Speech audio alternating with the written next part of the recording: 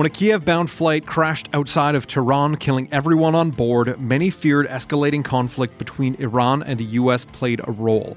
The crash, which took the lives of 63 Canadians, came just hours after Iran launched missiles at U.S. positions in neighboring Iraq, which in itself was a retaliation for the American assassination of an Iranian military leader. I'm Dave Breckenridge, and this is 10-3. We talk with the Edmonton Journal's Dylan Short about the horrifying theory behind what brought the plane down, what Canadian Prime Minister Justin Trudeau has said about the investigation, and we take some time to explore the lives of some of the victims here in Canada. Don't forget, you can subscribe to the show on Apple Podcasts, Stitcher, Spotify, wherever you get your audio. We'd also love it if you could leave us a rating, a review, and tell your friends about us. We have intelligence from multiple sources, including our allies and our own intelligence. The evidence indicates that the plane was shot down by an Iranian surface-to-air missile. This may well have been unintentional. This new information reinforces the need for a thorough investigation. So, Dylan, on Thursday, the worst fears of many with regard to the fate of Flight PS752 were confirmed. What did Prime Minister Justin Trudeau say likely happened to the plane?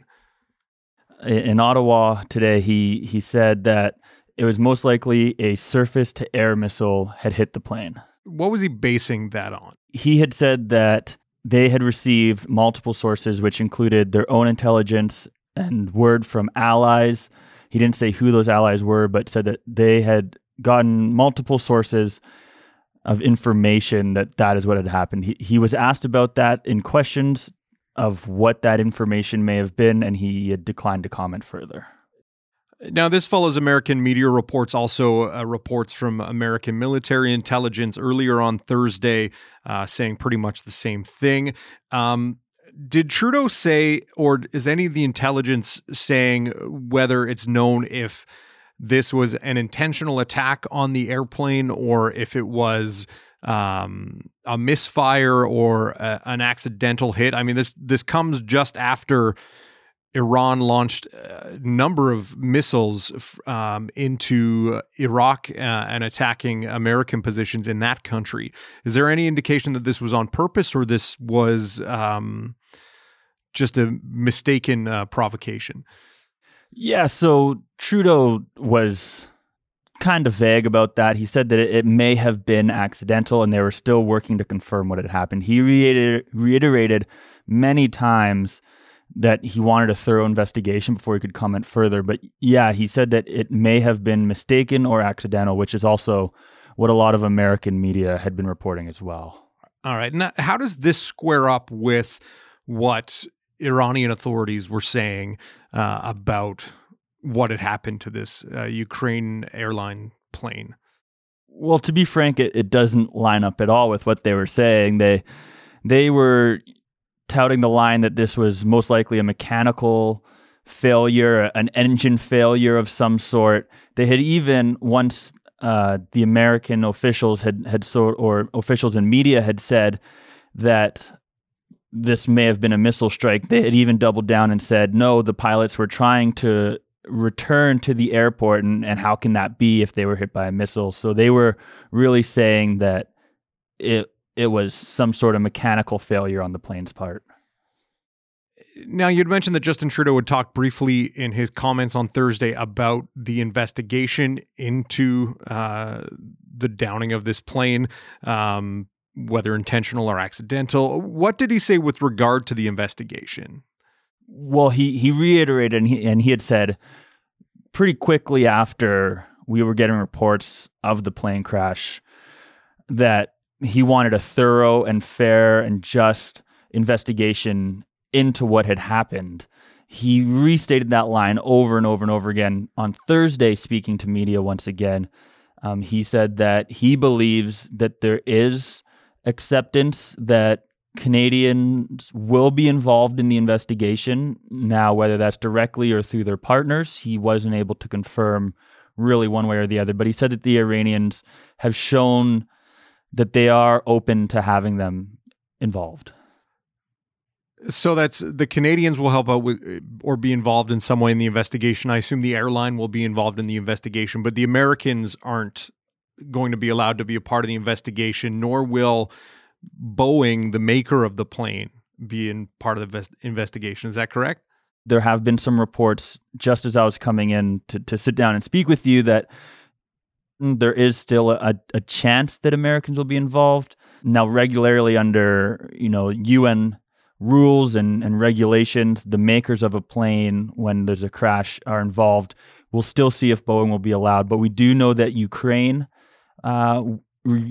investigators, will be involved. They will be looking at the black box. That's the box that relays information from before the plane went down. It sounds like that won't be leaving Iran, but Ukrainian investigators will be able to see it. Also, France has a claim to be involved since I believe it was the engine was made in France. Okay. And looking at the plane and the crash itself, what kind of... I know that some of these details have been around for the last couple of days, but just kind of run us through what happened to the plane. Where was it taking off from? How far had it gotten before it came down? Yeah, so just starting from the beginning, it was a Ukrainian Airlines international flight leaving from the Tehran International Airport. It was traveling to Kiev, the capital of Ukraine. It sounded like takeoff and everything was regular. No one on board would have had any idea that anything was wrong. And then all of a sudden, the plane dropped off from radars and the signal was no longer, being broadcast any longer. It dropped off satellite sites. So earlier, before this missile news came out, all the news was that just something unusual had happened. It got to about 8,000 feet in the air, and then something unusual happened. And how many people were on board? There were 176 people. That's 167 passengers and 9 crew members. And the reports are there were 63 Canadians on the flight. Of those, you've been looking into some of the stories out of Edmonton, obviously. How many Edmontonians are believed to have been on the flight? Absolutely, yeah. So initial reports from members of the Edmontonian Iranian community, the number originally was 30. I've been told today by some of those same members that it's most likely now 27. Now, post-media reporters here in Edmonton have been able to confirm, I believe 14 was the latest number of names and photos and stories, many of them being students and professors at the University of Alberta. Yeah, of those 14 names, I think there's something like confirmation of 10 or so of people who were employed by, students of, or alumni of the University of Alberta. What have we sorted out about ties between Iranian academics and the University of Alberta and what that relationship is like? Yeah, so I spoke once again, I spoke with Reza Akbar, who is the president of the the Iranian Heritage Society of Edmonton. And he said that the University of Alberta is a very heavily research-based university. Some are class-based, some are research-based.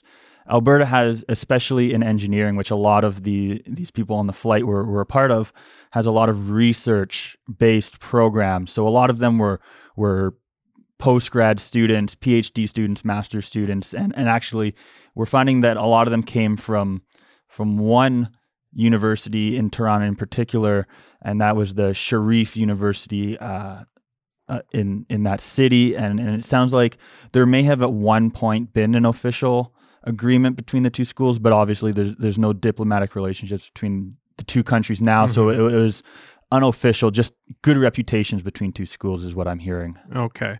And what can you tell me about the victims that we've confirmed are from Edmonton? You mentioned some were employed by the university. What about those individuals?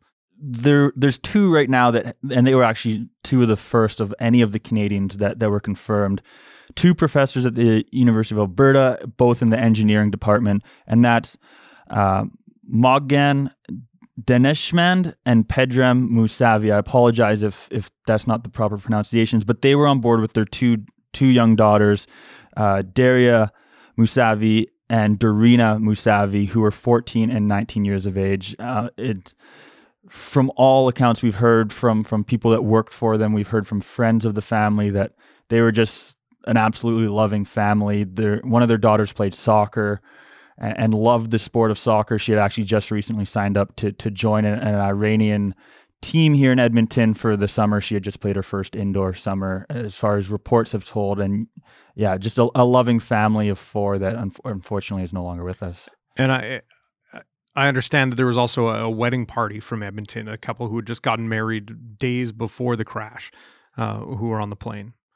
Yeah, and they were Arash Pourzarabi and Pune Gorgi. So that tells you just how short of a time they had together. They were still signed up for the flight under, separate last names. They had gotten married on January 1st, and there's been reports that some of their wedding party was also on the plane with them. That may be a factor into why there were so many young people on this plane, aside from coming back from winter break. But we've heard the word soulmates, life partners. They were, from all accounts, enthralled with each other, madly in love, and they were just getting ready to spend a life together after a week and a day of marriage. Mm-hmm. And what have we learned about the other Edmontonians that we've identified? Yeah, so if you will, I'll just run off some of the names that we've got here. Nasim Ramanafar, Amir Hussein Sadiniya, Elnaz Nabii, Mohammed Mahdi El Yassi. Those were all students, most of them master students, some of them PhD students, across the spectrum, postgraduate advisors within engineering, computer science, and business programs. The majority of them, they were all, Iranian, of course, and most of them, from what we've heard of the ones that we know, were visiting families. Some of them returning back to Iran from the first time since they left. We've also got a mother and her two daughters, and the two daughters were also U of A students. I heard both of them were in medical related fields. One of them wanted to become a med student. She wasn't in medical school at U of A, but in some sort of pre-med program. Mm-hmm. And that was Sarah and Saba Sadat and their mother, Shikufe Chupanajad. And she was actually a doctor and a gynecologist at a clinic here in Edmonton. We've heard that she was incredibly generous with her time, often found time for new Canadians to get some treatment if they were coming and not in the best of health. Now, Edmonton, like a lot of Canadian cities, is very multicultural. But unlike some other cultural groups from outside of Canada, the Iranian community in Edmonton is quite small. I understand that like maybe the 27 works out to maybe like 1% of the population, which leads me to believe that it's, there's only about 2,000-3,000 Iranian Canadians in Edmonton. What has the community said about this loss all at once? Yeah, so members of the community have come out and said this is approximately 1% of the population in Edmonton here. As you can imagine, losing up to 30 people out of like you said, the latest census is around 4,000, and that's the number the mayor of Edmonton, Don Avison, used yesterday when speaking to media. But, disbelief, shock, denial, those are just some of the words that we've been hearing. They held a vigil last night outside the Alberta legislature that I'm told around 50 people attended. And this was just something that the community threw together. It wasn't even anything extremely official by any groups that put this together. And still we saw an outpouring of support already. And yeah, the community is just, they're coming together. They're talking about how there's still so many supports for them, and yeah, just shock, disbelief, and coming together. Have we heard any response from the Iranian community here since word came out about the possibility that it was downed by a surface-to-air missile? Nothing yet. It only came out about an hour ago. I've reached out to a number of contacts within the community, but I'm sure that this just piles on. I don't want to put in any words in anyone's mouth, but no response yet from that community. Dylan, thanks for your time. Thank you.